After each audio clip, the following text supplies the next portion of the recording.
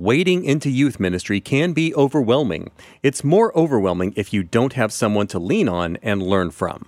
The Rooted Mentorship Program was created for new youth pastors in precisely this situation.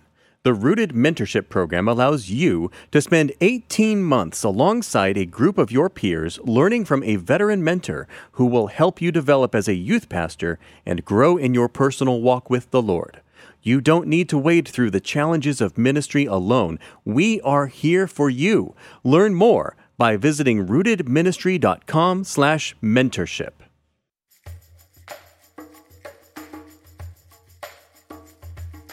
Welcome to the Rooted Conference Podcast. This podcast features main talks and workshops from Rooted's annual conferences. Find more information about our annual conference at rootedministry.com. This talk was recorded at the Rooted 2022 conference in Kansas City. All right, well, thanks for making your way down here. And there's a buffet of options. I was looking, and there are some breakouts right now that I wish I could be at. So feel honored that you would carve out your time and emphasize this one and be here. I hope they were doing great with that for about 30 seconds. I hope that music goes off. We're here to talk about discipling doubters, which is, you can go any number of ways with this. There's a lot of things we could say about doubt. We could get into the apologetic side of things. We could dive deep on discipleship. We could go any number of directions. I want to try to kind of merge some of those together, but what I want to start with is explaining why this is particularly near and dear to my heart, aside from just in ministry this matters. I grew up as a pastor's kid. My dad is John Piper. I suspect some of you figured that out or were suspicious because I have a weird biblical first name and share a last name with him. So that's me. Which means that I grew up in a home that very faithfully exemplified Christ and taught me the Bible. My parents were great. They did a wonderful job with those things. You know, all of us have things about our parents we wish were different. My parents didn't fail me in any way, shape, or form on that front. I was just wrapped up in Scripture from birth, really. And none of which put me in a position as I grew, middle school, high school, etc., to have a genuinely meaningful, joyful relationship with God. There was an enormous amount of knowledge and a lack of spiritual vibrance, a lack of meaningful identity in Christ, meaningful what I've come to kind of embrace the verbiage of reality with God, something that I learned from Ray Ortland, who's the founding pastor at the church where I serve. That's what he talks about. And it's because it's not just relationship and it's not just understanding. Does God shape the reality of your world? Does God's word shape the reality of your world, your perspective, your joy, your passion, your foundation? And I didn't have that. And so my struggles with doubt were less challenging. I wasn't saying, how do we know the Bible is true? As much as it was, there was just this stuff, there was a gap between what I knew and mentally assented to and what shaped my life. And so doubt for me took more the form of silent insecurity, I was not comfortable with the idea of confession and being openly honest about my failings and weaknesses, because that didn't seem safe. So my doubts took the shape of sort of silent hypocrisy, insecurity, not questioning the facts of who God was, but not living in the reality of who God was either. Now, I'm sure in the ministries that y'all serve in or with your own children, there's a different form of doubting, which is very much like shake your fist at God or challenge everything, the sort of overt skeptic. I'm related to some of those. I'm friends with some of those. But that wasn't my story. So I had a framework much more than a relationship, and I had facts more than I had reality with God. And it wasn't until I absolutely hit a profound crisis in my mid-20s where all of that caught up to me because when your life is not shaped by God's reality, you screw up a lot of stuff. And I did. And I lost a job. And I found myself essentially at life's rock bottom, at least at that point in my life, confronted with, I say I believe all of these things, none of them are the shaping factors in my life. How did I get here? Which then means you begin to sort through all the things you say you believe. Okay, is in fact God real? Is in fact the Bible true? I say I believe in grace, but I don't live like grace has any shaping influence on my life, and so forth. I don't want to make this breakout about me as much as to say that through that process, through faithful friends in the church, faithful church leaders who walked with me through it, who persistently discipled me, it became something that I realized questions and doubts are endemic to Christians. I thought I was the only one. I was like, everybody else has this all pulled together, and I'm the loser in the corner, was the psyche that I had. I don't know that I would have articulated it that way, but I've come to realize everybody has I don't knows, everybody has I'm not sures, everybody has I really struggle to believe that. And that's because God is infinite and perfect, and we are neither of those things, and so we're inevitably going to run into stuff that just stumps us. And students get there quick. They're not dumb. Like, y'all know this. Like, they do really dumb stuff. They don't have fully formed frontal lobes. I have a 16 and a 13-year-old, so if I speak bluntly about teenagers, it's because I live in their kind of idiot savantness all the time. They are wonderful and brilliant, and occasionally you're like, what happened? What are we thinking? And they're like, I don't know. That's the standard response. I don't know. So kids get there. My daughters have been asking questions about the problem of evil and the authenticity of Scripture and those kinds of things since they were like 8. It's not hard for them to go, wait a minute, if God is in control, how in the world did Satan do this in the Garden of Eden? That's a really good question. Also, a really hard answer. So, yeah, we have doubts, and we don't grow out of those. So this is why this stuff matters so much, because it's not, when you think of doubters in your ministry, you might think of particular people who are coming to you with questions. They're the ones every time you teach or you're going through a book or whatever it is, they're like, yeah, I got questions about this. You're like, that's a doubter. The quiet ones are just as full of doubt. This is everybody. So that's why this matters so much. And it's the reality of God that we want for the students in our ministries. We want it as parents, we want it as people who are discipling them, caring for them, not just an echo chamber of, I say a doctrinal statement, you repeat it back. Trust me, I could have argued you to a standstill on the points of Calvinism at 17, and I didn't love Jesus very much. One of those matters a lot more than the other. And so we want students who are entranced with Jesus. So that's why this matters. So let me start with a question that I want you to give me some feedback on. So we're here to talk about discipling doubters, not convincing doubters, not winning doubters, but discipling doubters. What's a disciple? What is a disciple? Let's just this is one of those. Let's just throw some stuff up there. Let's see if we can piece together a picture of what is a disciple, because that's what we're shooting for here, right? So talk back. Following Jesus? Follower of Jesus? Yeah, that's great. An apprentice? Good. Someone who listens? Yes. Gives guidance. Gives guidance? Okay. I always thought somebody was learning. Someone who's learning? That's good. Yeah. Yes. Submits to a teacher or rabbis? Yeah, submits to a teacher. That kind of goes with listening and learning. There's sort of a devotion to a particular source of knowledge. Yeah, all of this is really good. Starting off with follower of Jesus, in our context as Christians, yes, that is the right answer. Also, I would have been really disappointed if we didn't get Jesus in the answer somewhere. I mean, this is functionally a Sunday school class. So, a disciple very simply is a follower of Jesus. It's a believer, an obeyer, somebody so you walk in the footsteps of, someone whose life is defined and directed and empowered by Christ. So, when we talk about discipleship, that's what we have in mind. So we are doing the discipling of students So we're walking with them. So that means we're giving the guidance. We are setting an example. We're teaching. You see multiple times in Paul's writing where he says things like, imitate me as I imitate Christ. You want a summed up discipleship model? That's it. That's the whole of it right there. So that's what we're shooting for with the trajectory of reality with Christ. That entranced, falling in love with Jesus, letting that shape life.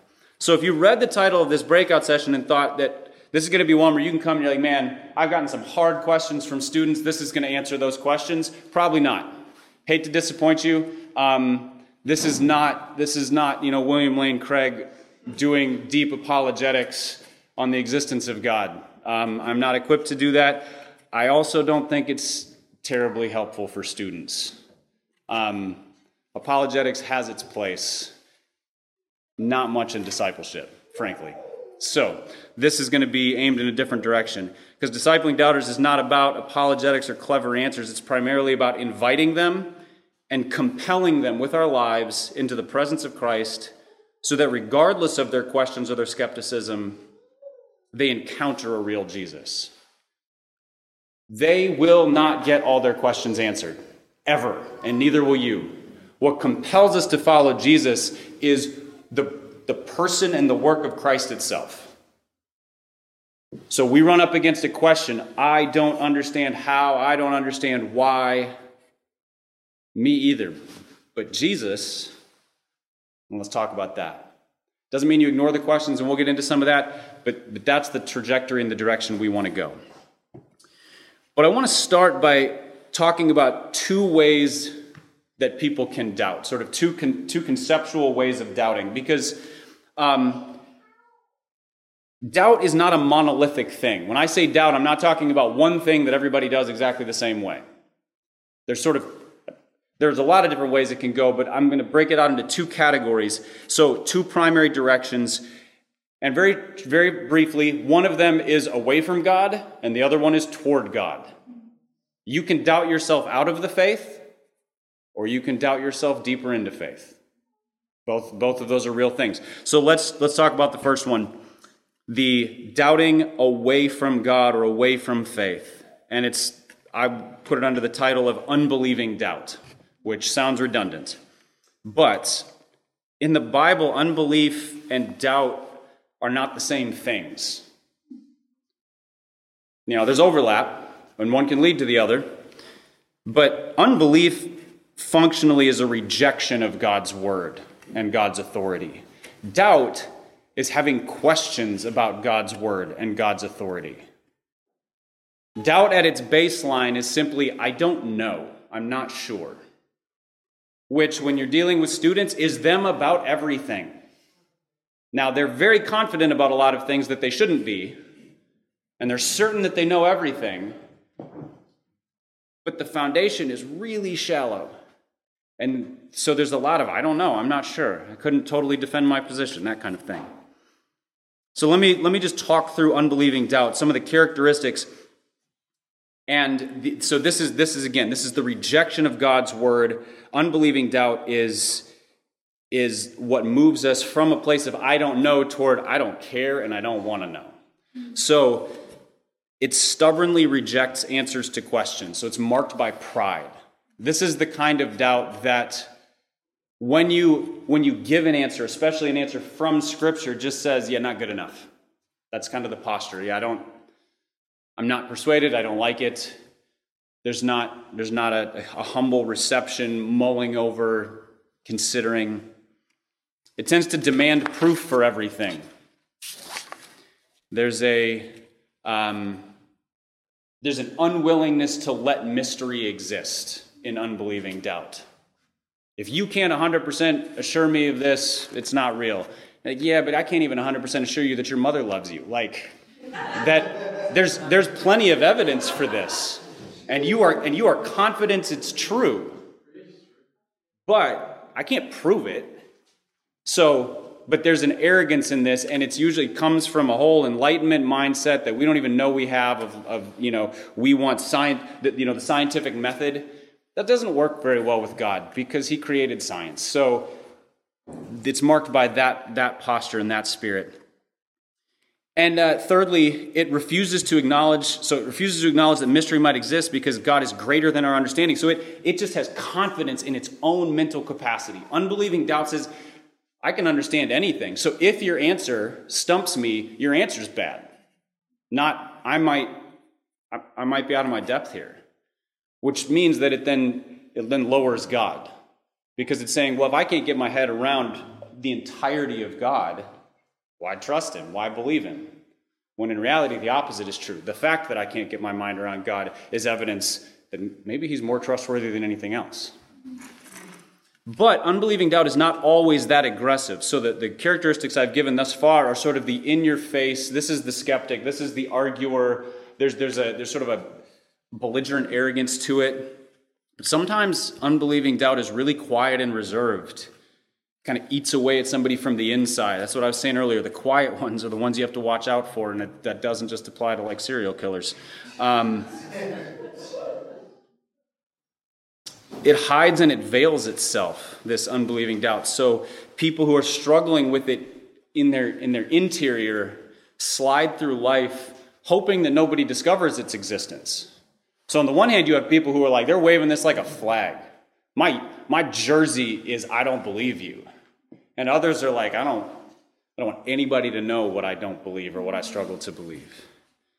And often that comes with a veneer of confidence or sincerity. And trust me, as a pastor's kid, there are some church kids who excel at the face of confident belief, faithful following of Jesus, and inside is a mess. Often it refuses to acknowledge its own existence. That was a lot of my story. So I wasn't actively being a hypocrite for a long time. I got to that point. But I started with not even being aware of what I didn't know and didn't believe and didn't have confidence in. I just walled it off. This is basically living in denial. So unbelieving doubt can very much not even be aware. So a doubter cannot even be aware that that's what they're dealing with. There's just sort of a vague sense of dissatisfaction. I'm not, every time I hear somebody talk about loving Jesus, I'm like, yeah, I'm not there. And it has sort of those marks. So it lives on distraction. It pretends everything is okay. It suppresses. So yeah, you have this jersey-wearing, aggressive doubter, and then you have this quiet veneer of confidence, not even totally sure what's going on. Interior is a mess, doubter. They're both unbelieving doubt. They're both that reality. And the heart behind both of them, whether it's bold or private, is the same. It puts the doubter in the position of God. It puts the doubter in the position of God. Because what it does is it puts God in the position of proving himself and being subservient to my questions. You get what I'm saying? So that seems obvious with the belligerent doubter. When you say, I don't believe you, you're putting God on trial. C.S. Lewis has a great collection of essays. The title of it is God in the Dock. It's a British way of saying God on trial. That's kind of the concept here. But but even in the quiet doubt, that's a rejection of God and God's word. So even if it's not pointing a finger and accusing God, it's quietly saying God is not enough. God doesn't have the answers. He isn't safe to approach. He will reject me. All of which are a direct defiance of what God has said. Come to me, all you who labor and are heavy laden. I will never leave you or forsake you. Forgiveness through the blood of Christ. All these are promises in Scripture. And so that unbelieving doubt that says, I don't think I can approach God, is just denying all of that. And so it's putting the doubter in the position of, God has to prove himself to me. What he has said isn't good enough. He can't handle my questions, etc. There's a posture of guilty until proven innocent. As a category, that's a quick summation of unbelieving doubt. When we think of doubt, that's generally what we think of. We generally think of this as a dangerous thing, a bad thing, a questionable thing, possibly a sinful thing. That's certainly how doubters often think of themselves. I don't belong here. There's no room for these questions in church, etc.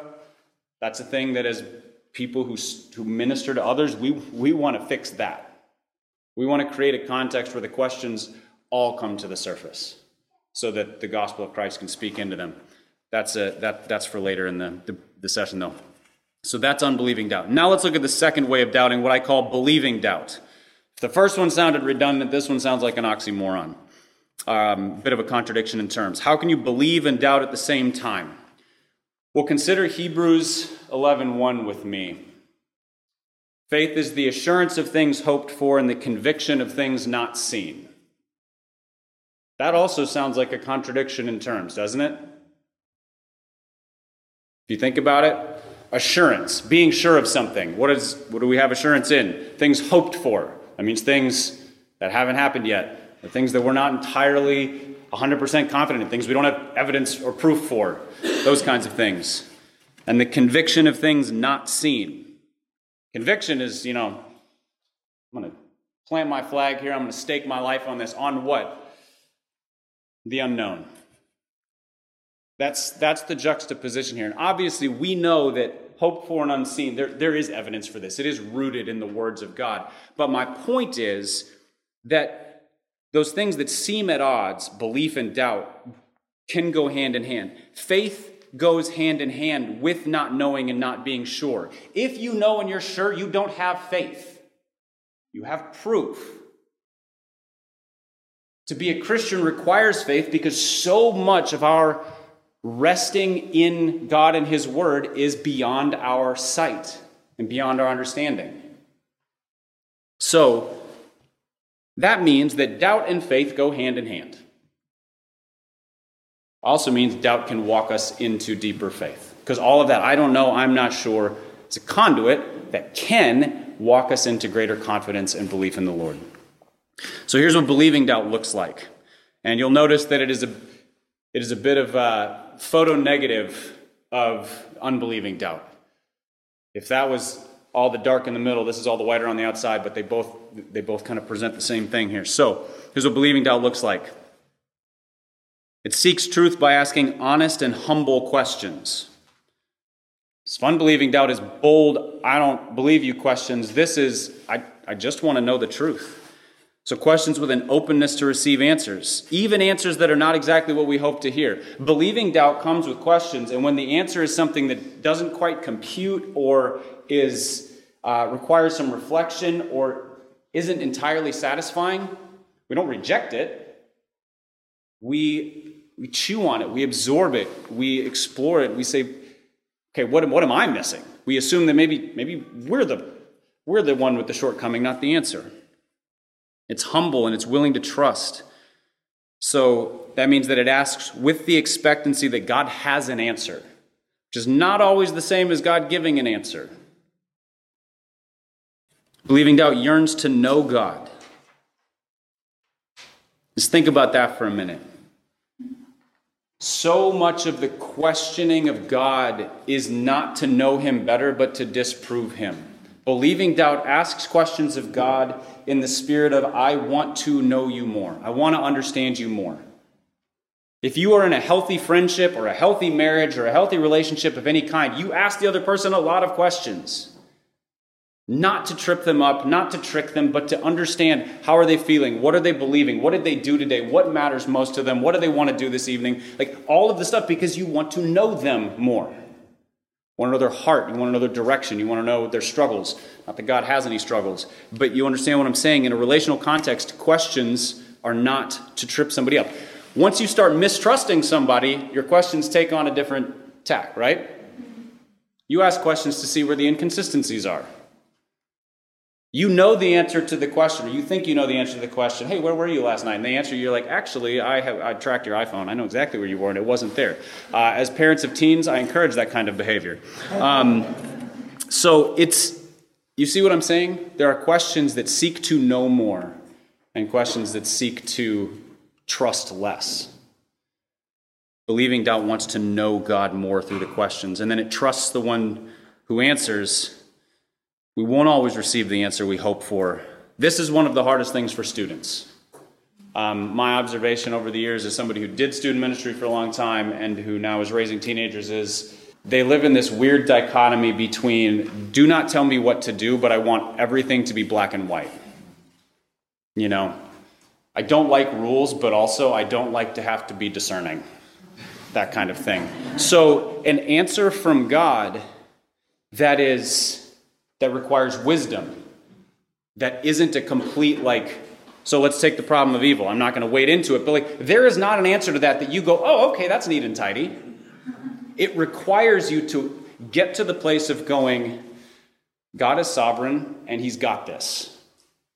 That's not comfortable. That's a place of tension, not a place of tidiness. Teens don't like that. But believing doubt has the posture of saying, okay, I don't like it, but I accept it. And I'm gonna work on trusting God in the midst of this stuff that I'm not totally comfortable with. It believes the one who answers, not just the words of the answer. And that's because believing doubt has faith like a child. It asks like a child, which is distinctly different than asking like a teenager. Children ask questions and believe and trust the answer. They fully expect an answer and they fully accept the answer. And then they grow out of that, where they ask questions possibly to challenge authority, or you answer and they're like, yeah, that's not true. That's not what Wikipedia said. And that kind of thing. So faith like a child means a full reliance and dependence and acceptance of the answers that God gives. That's believing doubt.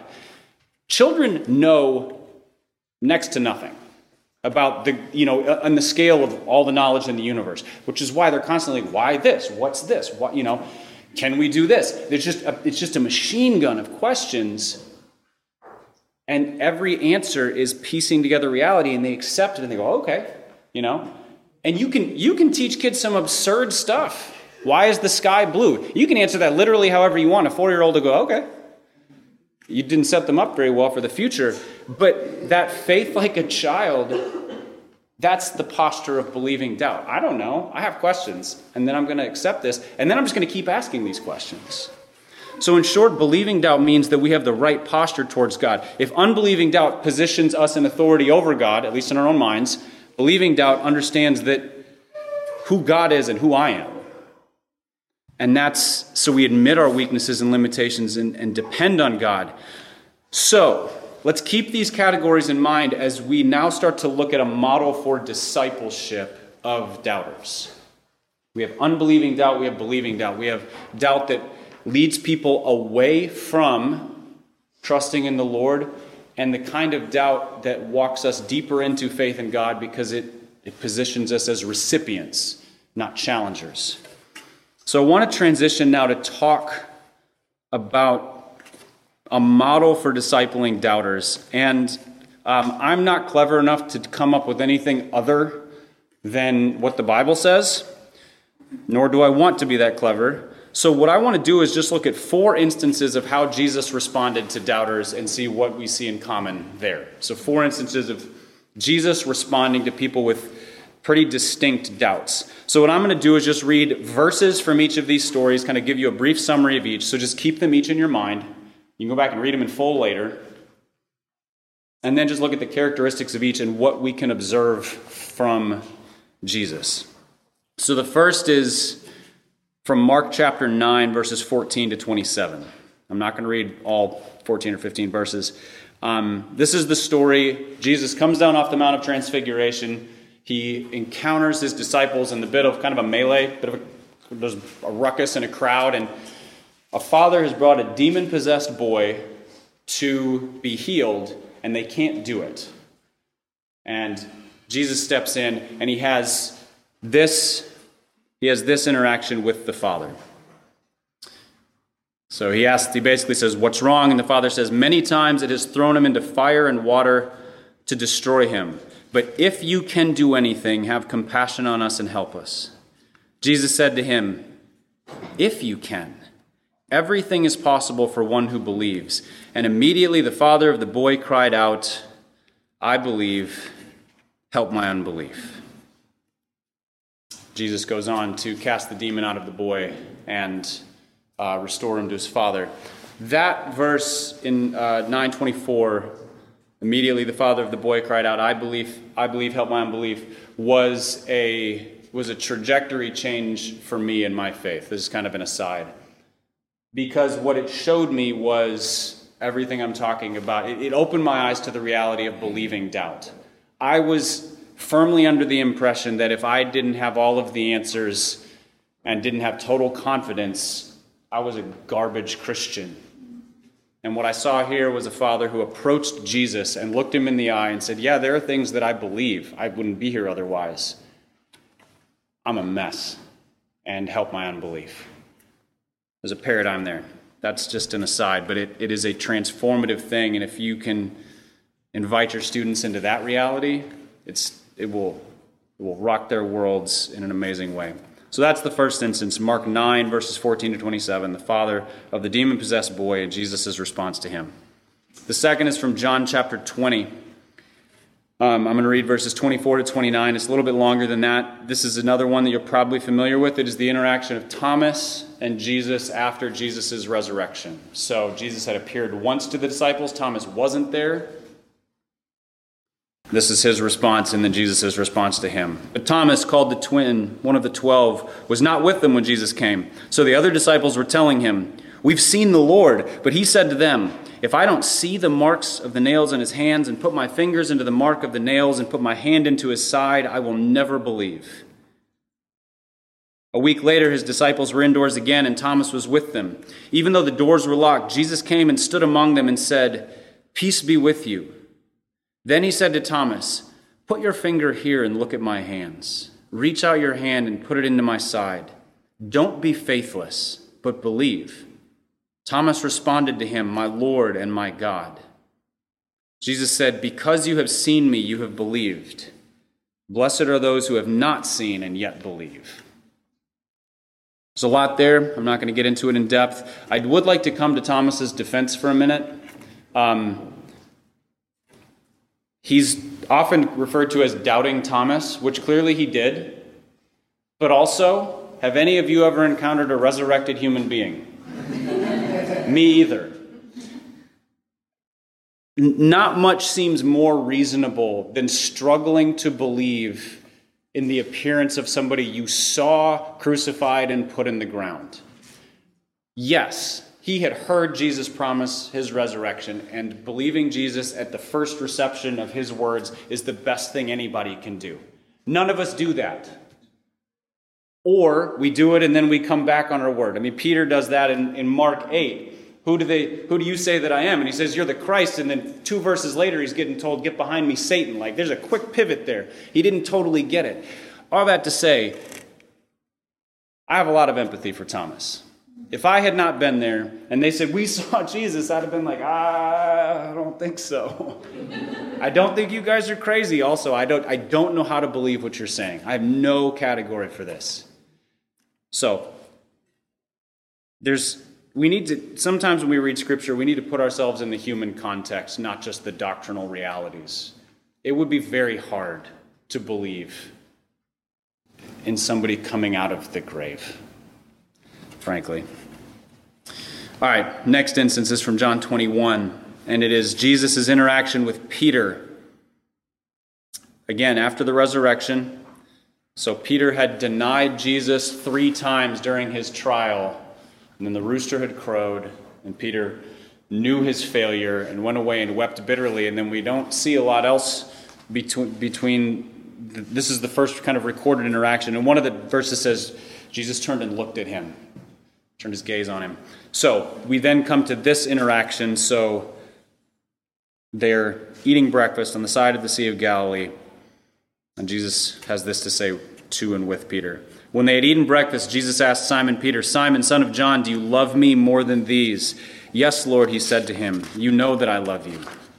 "Feed my lambs," he told him. And then twice more he has that interaction. Basically, one interaction per denial.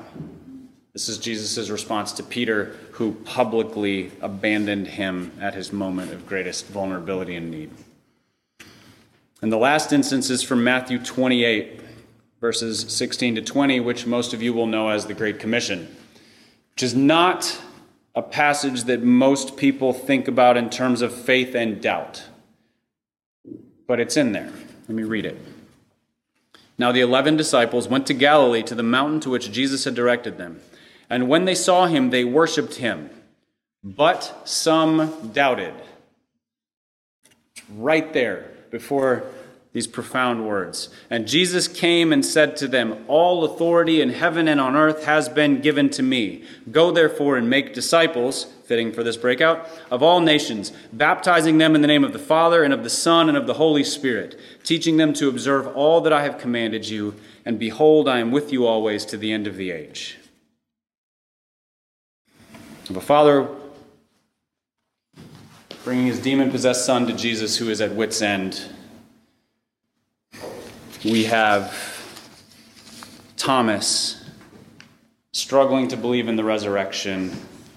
We have Peter struggling to believe he could ever be restored to relationship with Christ. And we have disciples who have now walked with Jesus for 40 days after his resurrection.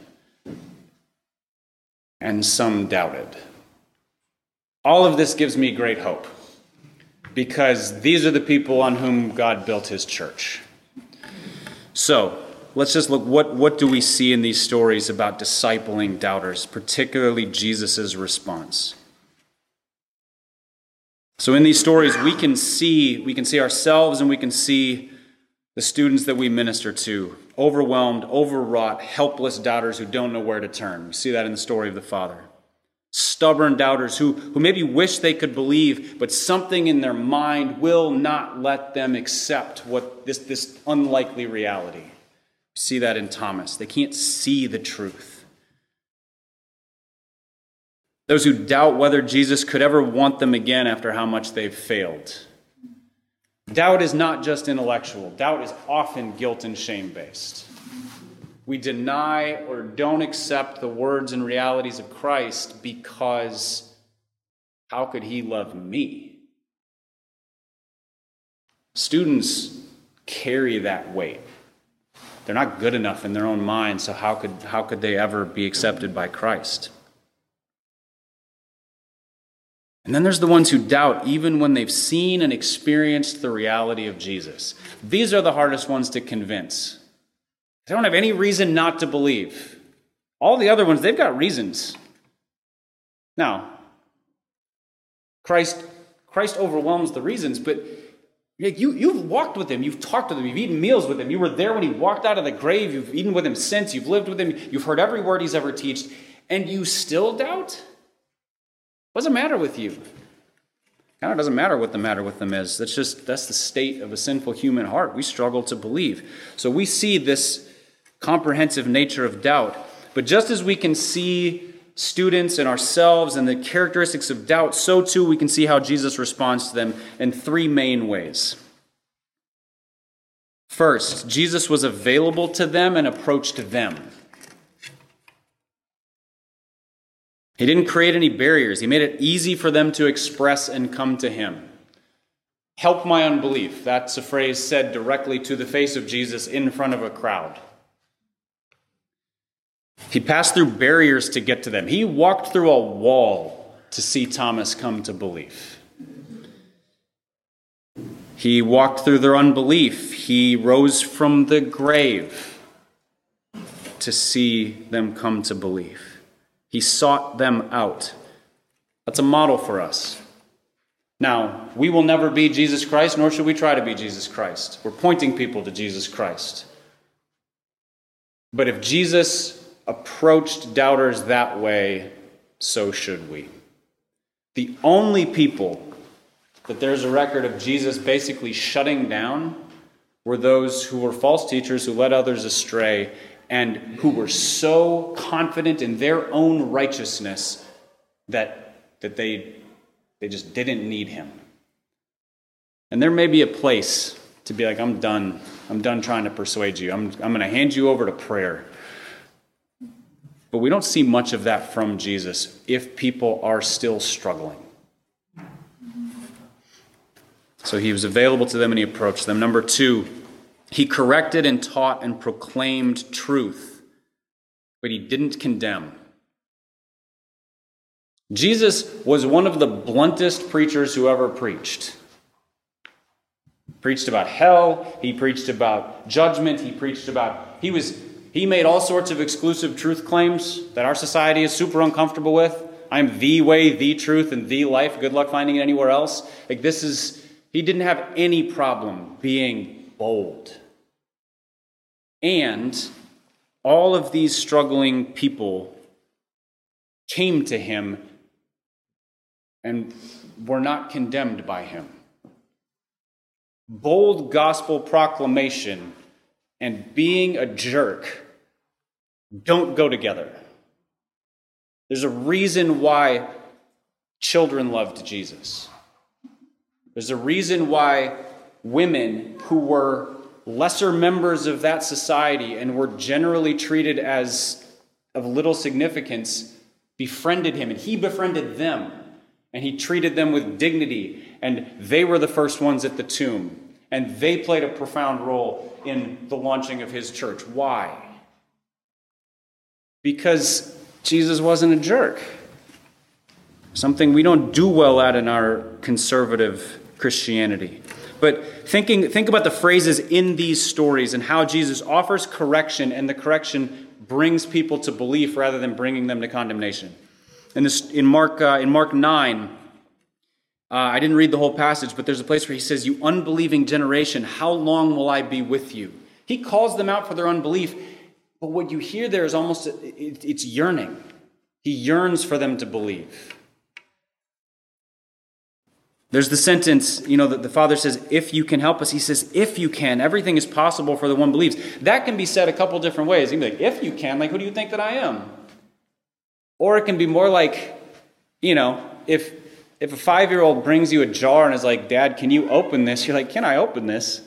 And it's more like, of course I can. And I would love to do it for you. And you pop the thing open and somebody. This has that spirit to it where Jesus is like, "If you can, I would like nothing more. This is my heart for you." And to Thomas, he says, "Because you have seen me, you have believed. Blessed are those who have not seen and yet believe." So again, we see a correction and a blessing. He lifts up, he corrects, but he doesn't say to Thomas, you're not as good as these others. You don't measure up. He calls him to believe. He says, "Here, put your hands here so that you will believe." So there's correction in gentleness. 3 times he asked Peter, "Do you love me?" He doesn't say, "You don't love me." It's a big difference. He gives Peter the opportunity to repent and calls him to repentance. And in Matthew 28, after some doubted, despite all evidence that they don't need to, he says, "All authority in heaven and on earth has been given to me." Where does our confidence rest? With the one who has all authority. So your doubts, you don't need them. And they make no sense. I have all authority. So he showed them that there's a better response than their questions and their fears. So Jesus was available and approached. Jesus corrected and taught and proclaimed, but he didn't condemn. And thirdly, Jesus gave them what they needed to overcome their doubts. This does not mean that Jesus gives us whatever we want. It means that Jesus wants people to believe. So he did cast out the demon. He let Thomas see and touch the scars. He looked Peter in the eye and spoke to him as a companion and a friend. He took the actions that moved people to belief. That's the Jesus that we get to invite people to. If you are serving and discipling a struggling, doubting student, or if you yourself are struggling with it, you can be confident that nobody wants that person to believe in Jesus more than Jesus does. And he will do the things that it takes if they're willing to accept and believe. You never need to lack confidence in bringing somebody to the reality of Jesus, the truth of Jesus, the presence of Jesus for belief. He gave his presence, his power, his love, his healing, his forgiveness, his very life, and he finished with a commission. He gave everything, and then he gave a command, which is nuts. He sent these people who doubted into the world to make disciples of all nations, which is why you and I are here, because faithful idiots did that. And thank God, because we get to now be faithful idiots walking in their footsteps. What hope that gives us. Peter is one of my favorite characters in the Bible because he's so dumb. And I resonate with it. He just gets it wrong and wrong and wrong and wrong and wrong, and Jesus doesn't give up on him. And he says, "On this rock I will build my church, And he did it, which for somebody who has been wrong and wrong and wrong and wrong is really affirming and hope-giving. So that's how Jesus models it. Now, what do we do? I want to end with just three quick, maybe it's my Baptist roots, but three quick points of application. What do we do? First, be grounded in Jesus. I said that Jesus was our model for discipling doubters, and that's true. But we can't model ourselves after Jesus without living in reality with Jesus. We don't have the capability. The same things that he offered to doubters are the things we depend on as disciplers. Presence, power, love, healing, forgiveness, his entire life, his commands. We are grounded in those. We're not Jesus. We point people to Jesus, and we do so in dependence on Jesus. That's our starting point. So as you disciple doubting people, you can't do that unless you are grounded deeply in the reality of Jesus Christ through his word. Number two, don't outsmart the gospel. Don't outsmart the gospel. Jesus never did.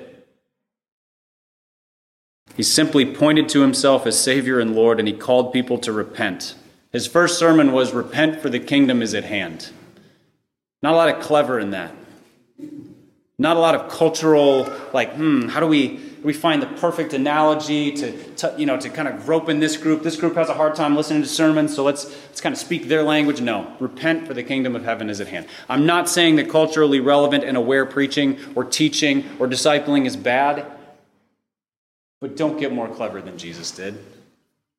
Also be aware of all the ways he was very culturally savvy in talking to Jewish people. He offered himself as the way, the truth, and the life, and so should we. Do not outsmart the gospel of Jesus Christ as your disciple. If you get sucked into debates about philosophy and cultural this and ethics that, and they don't come back around to reality of Jesus Christ, congratulations. You might have shown your intellect. You might have won an argument against a 17-year-old. But you didn't win a disciple. And third, don't hold teens to a different standard than Jesus did. Jesus was a friend of sinners. A friend of sinners. He was called that as an insult. What a compliment and what a promise to us. But he was a friend of sinners without affirming or accepting their sins. It is doable. Love is not affirmation. Don't be pinned into false dichotomies. If you love me, you will affirm every choice that I make. False. If I love you, I will love you. I will affirm the things that are worthy of affirmation according to Jesus Christ. There's no other way. That's what Jesus did. He was gentle and lowly, but he called people to repent. Calling people to repent isn't harsh. It's summoning them out of condemnation. That doesn't mean they'll like it. But if you're concerned about people liking you in the midst of discipleship, priorities might be a little out of order. Likability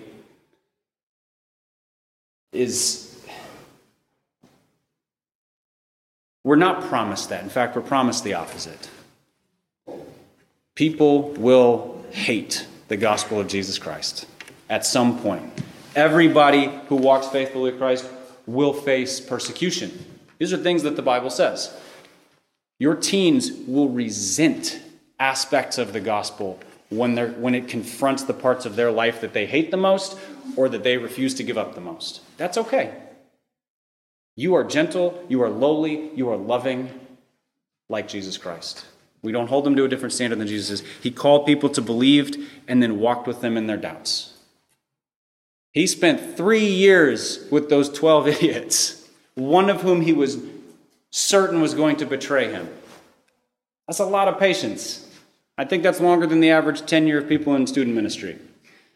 And I don't mean that as an insult to any of you, because student ministry is hard. Any parent of teens would like to do it for less than 3 years. But Jesus walked with them. So don't hold teens to a different standard than Jesus did. Friend of sinners without affirming or accepting. Gentle and lowly, but calling people to repent. Summoning people to belief, but walking with them in their doubts. We've got, I think, about 20-ish minutes from what I was told for questions. So I don't know if we'll take it all, but fire away with whatever you've got, and I will do my best to give you an adequate response. Yes, sir. Back. In terms of discipling, the question I have is helping disciple the people around that person as well, if that makes sense. So, like, helping disciple their parents. Yeah. Doubting, helping disciple their friends in the midst of their doubting, all of that. How to do that well. Even if they might be doubting. Yeah. I mean, there's a lot of context that's probably necessary to answer that question really well. And that can only be done well if you're in a church context where, student ministry doesn't live in isolation from everything else. I mean, I know that's part of the heart of this conference.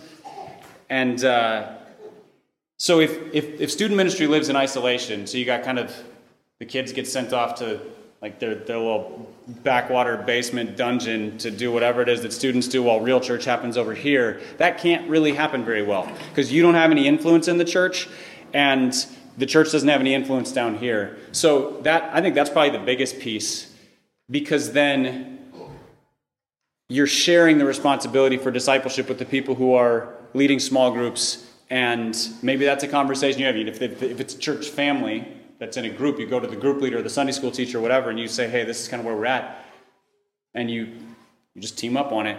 But yeah, that unified discipleship and ministry across the church, where students are part of the church and the church views them that way, is the only way I can think of to do that well. Does that help? Yeah. Okay. Any question down here? Yeah.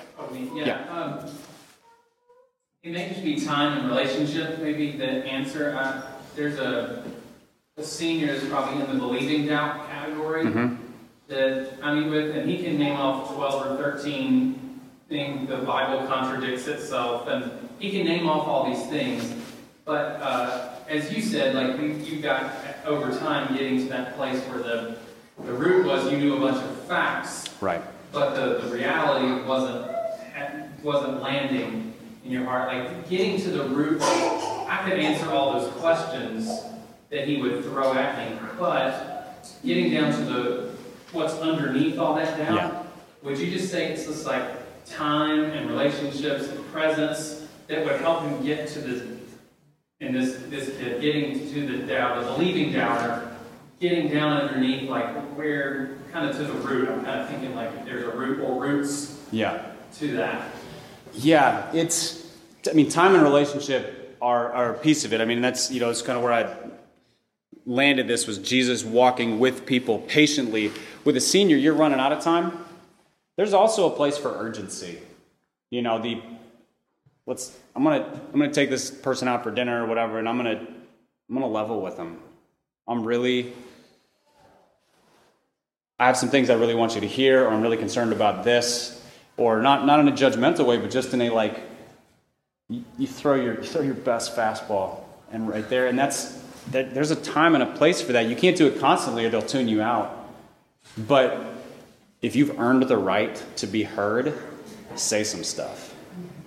And I think the other thing, and it is really hard to talk about discipleship in any meaningful way without just sort of going, yeah, but it's also all the Holy Spirit. And I don't mean that in a passive way, because we are called to make disciples as a command. Okay. Also, none of that happens without the Holy Spirit opening that young man's eyes to the beauty of Scripture. Scripture says things that sound like contradictions. The only way you know that is not the case is by A, deep study of Scripture, which he hasn't done, he's 18, and B, an awareness of the aliveness of the Word of God, which only comes through the Holy Spirit. So the piece that I left out of this, foolishly, is pray like crazy. You can't disciple anybody without it being wrapped in prayer. Because otherwise you will inevitably move towards like you were saying, your wisdom, answering all those questions. And there is a place to have those conversations. Like, Christianity is not irrational. Sometimes it's beyond rational. There are aspects of it that we can't totally understand it. It is not an illogical, irrational belief system. So we need to be pretty grounded in how to talk through this in a logical way. We can't just talk about, this is my experience. Well, because then, why does your experience trump their experience? You have to be able to say, objectively, this is true. This backs up this. Rationally, this. Theologically, this fits with this. That stuff matters. So those are worthwhile conversations to have.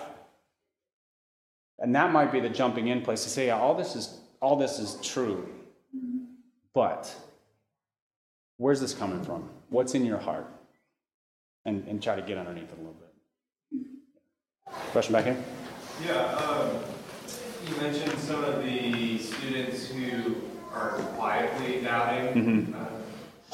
And I know I work with pastors' kids whose dads are in seminary, things like that, and I just wonder, what are some contexts that where you can create a space for them to feel comfortable enough voicing their doubts so that you can address them?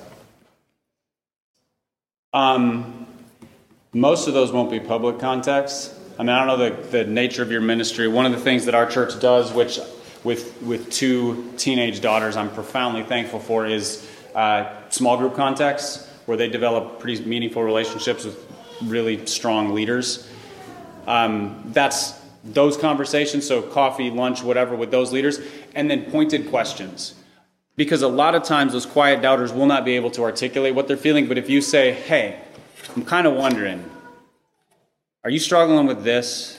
Do you have these questions? And you kind of watch their eyes get big. Like, yeah, A, how did you know? And B, I couldn't have said it. I just had one of those conversations with one of my kids recently. So I wrote a book called The Pastor's Kid, which deals with just a lot of these sort of internal struggles of genuine faith in the midst of being a ministry kid. My daughter knows I wrote this book. She has never read it, and I don't care because I didn't read most of my dad's stuff either. But she was really frustrated the other day because of some of the, I feel the squeeze of being a pastor's kid. So I just started asking really pointed questions. Do you feel like this when this happens? Eyes get big, yeah. Does it make you struggle? You get mad this way or frustrated this way or makes you want to withdraw this way? She's like, yeah. I'm like, yeah, I know. Me too. Also, I'm nearly 40 and I still feel the same way a lot. But the conversation got really fruitful once the stuff was unearthed. She wasn't going to freely tell me that very easily. I had to go find it. So small context with trusted leaders who can ask really pointed questions. Because those quiet people, if you wait for them to come out, you're probably just going to lose them. They're sophomores, they're juniors, they're seniors, they go off to college, and you never had that conversation. Go get them.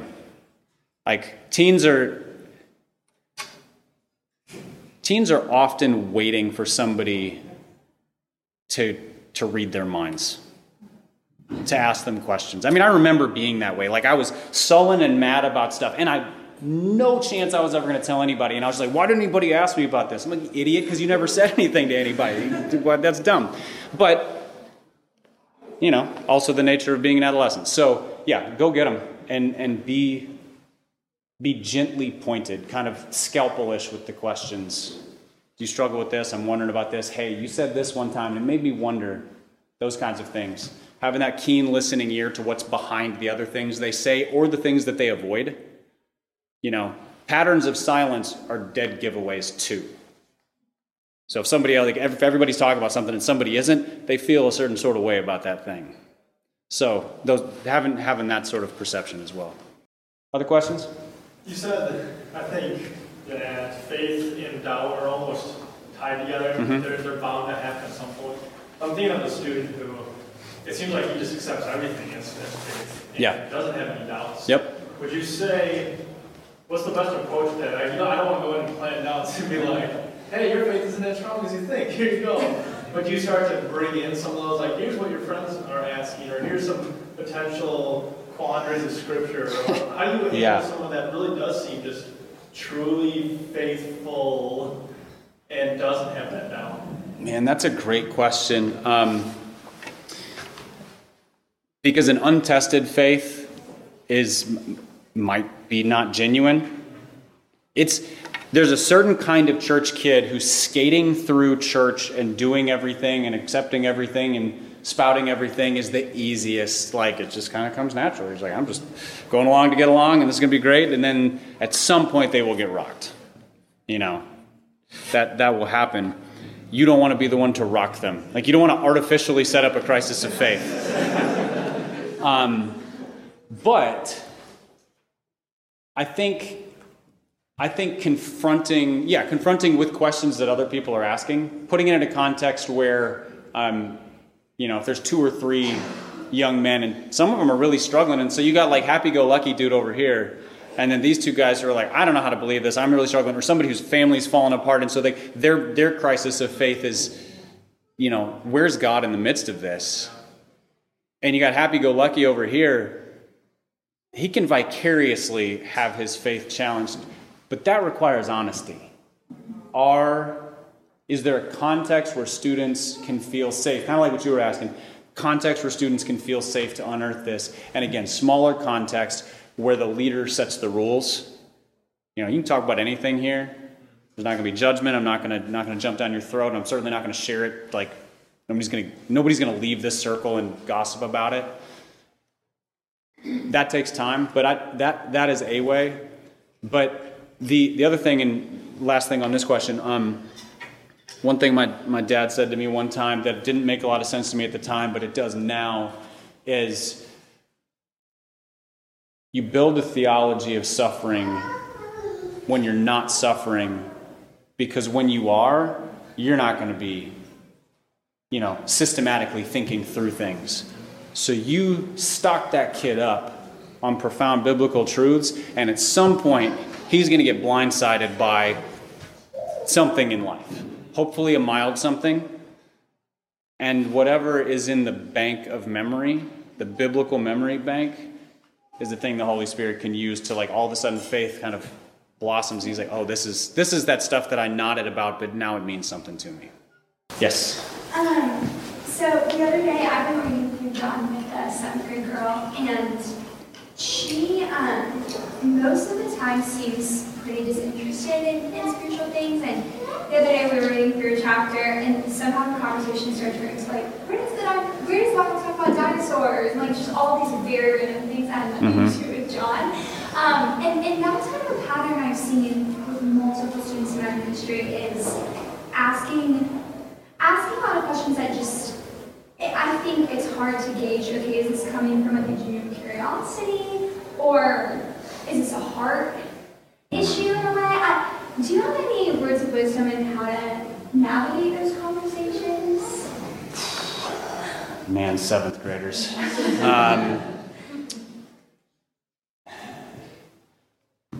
I could give you a lot of examples of how I've tried, and most of which I come away from going, yeah, that wasn't it. I think in a one-on-one context, as a general principle, I would say in a group context, you say, great question, come talk to me about it afterwards. That's not what we're talking about. Let's stay on task. In a one-on-one context, brief answer, and then say, but, like, let's look at what's here. Because you don't want to shut down questions. You don't want to, it's certainly not in a group context, make anybody feel stupid for asking a question, things like that. But also, those are red herring questions. It's kind of, if I wave my hand up here, you don't see what I'm doing down here, kind of thing. And it's the distraction. And honestly, like the New Testament talks about that when it talks about getting sucked into needless debates and endless genealogies and all this stuff. That's similar to this, like captivation by stuff that you could chase this for the rest of your life and never meet Jesus. Jesus is not found with the dinosaurs. Otherwise, he would have talked about them. So, yeah, I would say, you dignify the person. You briefly answer the question, or you briefly say, I don't really know. Maybe we can look at that another time, and then bring it back to the thing at hand. And I was talking to Vince Greenwald, who's the student minister at our church. He's doing another breakout right now, so you guys all missed it. Sorry about that. About middle school ministry. And we were just talking about principles of this, and he was just like, middle schoolers almost never seem vibrant in a biblical teaching context. They just don't.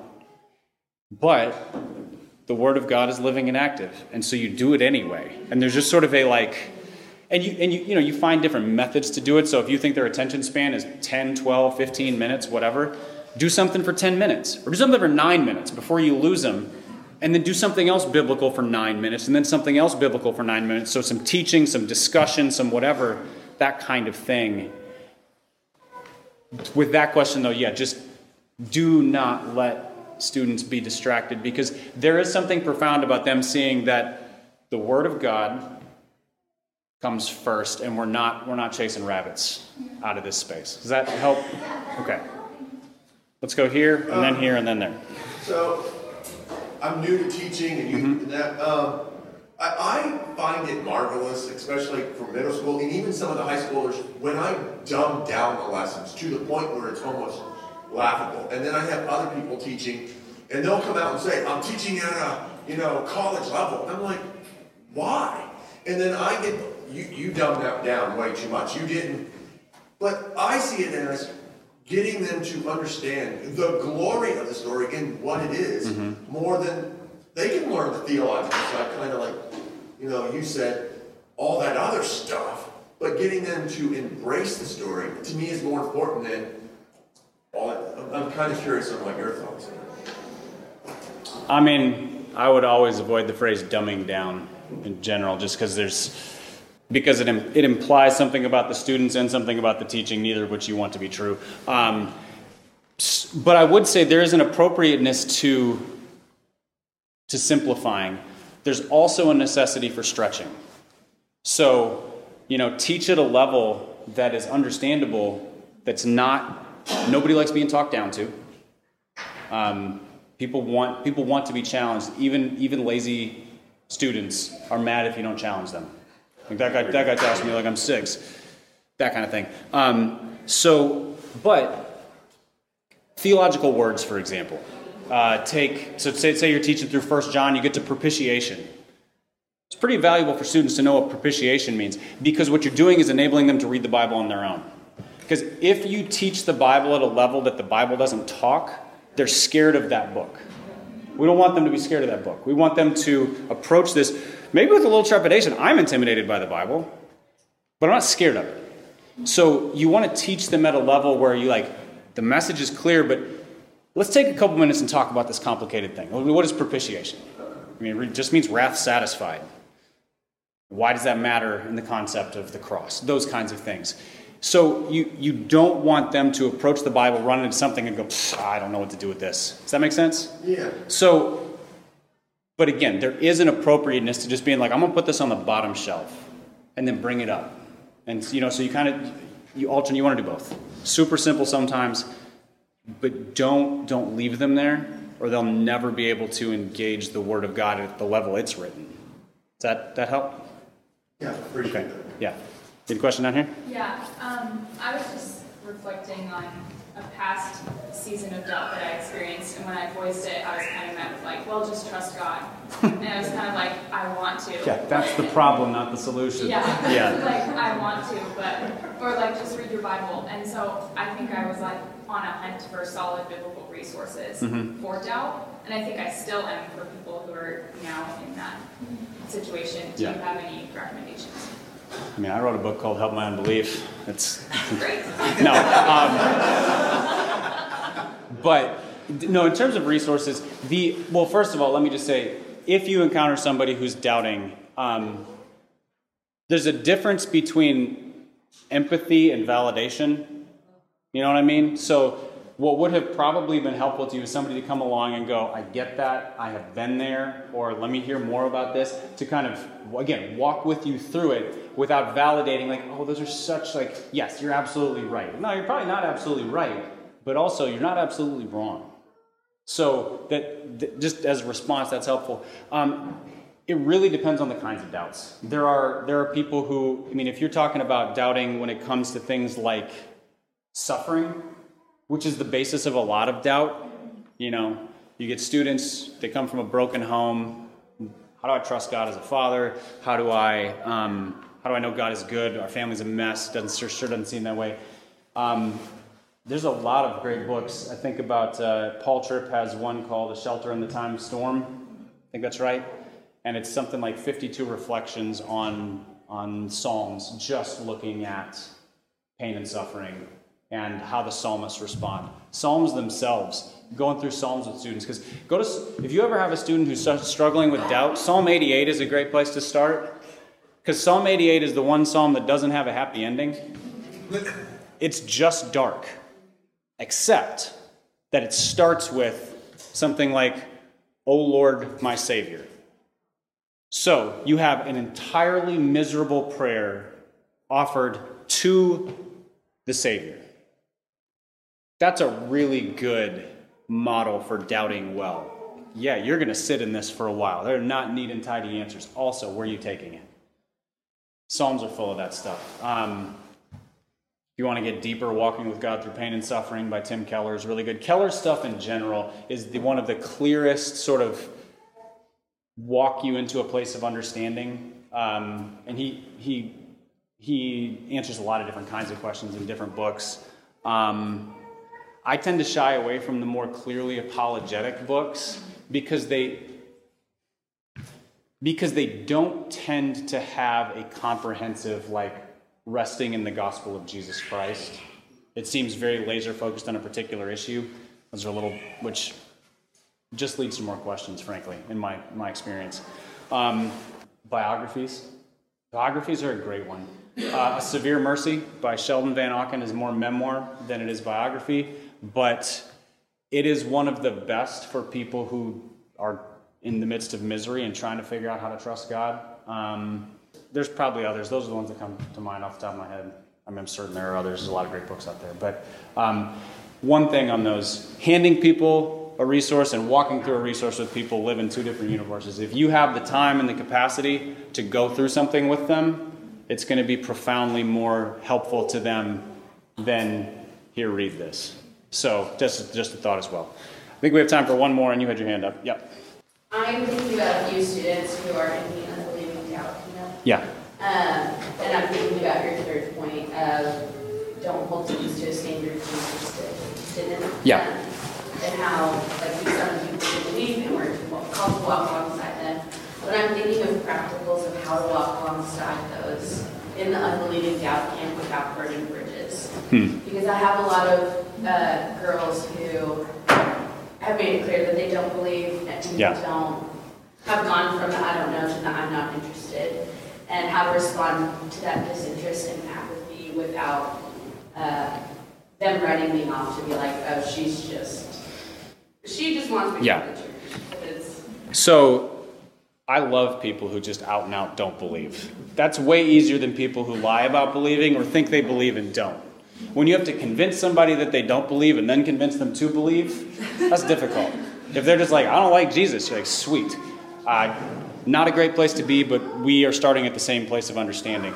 And you just get to be an evangelist in that case. And I don't mean the constant proclaimer, but the person who's like, my sole responsibility is to represent Jesus to this person. So, and that covers the whole scope of life. If all authority in heaven and on earth has been given to Jesus, that's true authority over their volleyball games and their family life and their hobbies and the music they like and whatever else. So you get to engage their lives as a friend and proclaim Jesus that way. You have to proclaim. You can't just sort of hope that they catch it. Like, people don't catch Jesus like a cold. There's a reception and a decision that happens. But you have the clarity of, this is a non-believer and they need Jesus. So I get to be a missionary and an evangelist and a friend. That's because Jesus was that too. Like, none of the disciples were believers when Jesus called them. He did not call good Christian men and then teach them how to be apostles. He called unsaved, dumb, immature people and saved them. So we get to walk people into the presence of that Jesus who does that. So does that help? Yeah. I mean, it's not like a step by step, but just kind of categorically, you you have the freedom to treat them like an unbeliever, and that's really freeing. Because then you don't have to hold them to a Christian standard. If they're acting like a pagan, they are a pagan. And that means you don't hold their feet to the fire. You get at the heart behind that. Why do you love that? Why are you tempted by that? Those kinds of things. Does that help? Okay. We need to empty the room. I'm happy to hang out and talk with anybody else who has questions, but let me close this in prayer. I'm really appreciative of you guys and the questions and everything, but let me pray for us and then we will dismiss. Father in heaven, I pray that the words that I have spoken would only be fruitful, that you would allow for disregarding of anything that was unhelpful, that you would allow nothing to be a hang-up, that you would make Jesus more clearly beautiful to us as we minister in our respective contexts, that you would help us to rest in the gospel, that you would help us to walk with Jesus, that you would help us to remember that all authority in heaven and on earth is his, and we serve from that place of confidence, even as we likely struggle with doubts and questions ourselves. Thank you for the work and the life and the ministry and the salvation of Jesus Christ and your mercy poured out through him on each of us in this room. Pour it out through us to the students and the ministries that we're part of. Pray these things in Jesus' name. Amen. Thanks, y'all.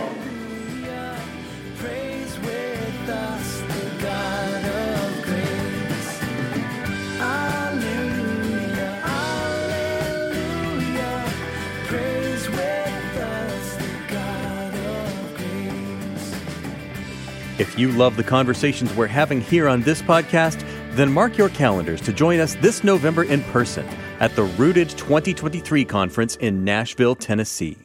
We have an entire 3-day track for parents, as well as a single-day ticket if you can only join us for Saturday. We'll have main session speakers like Trillia Newbell and Kelly Kapik, as well as fantastic workshops from Sissy Goff and music led by Sandra McCracken, the Lipscomb University Gospel Choir, and more. Join us today at rootedministry.com/conference or click the link in the show notes. Don't forget to sign up before September 15th before prices increase. Again, that's rootedministry.com/conference.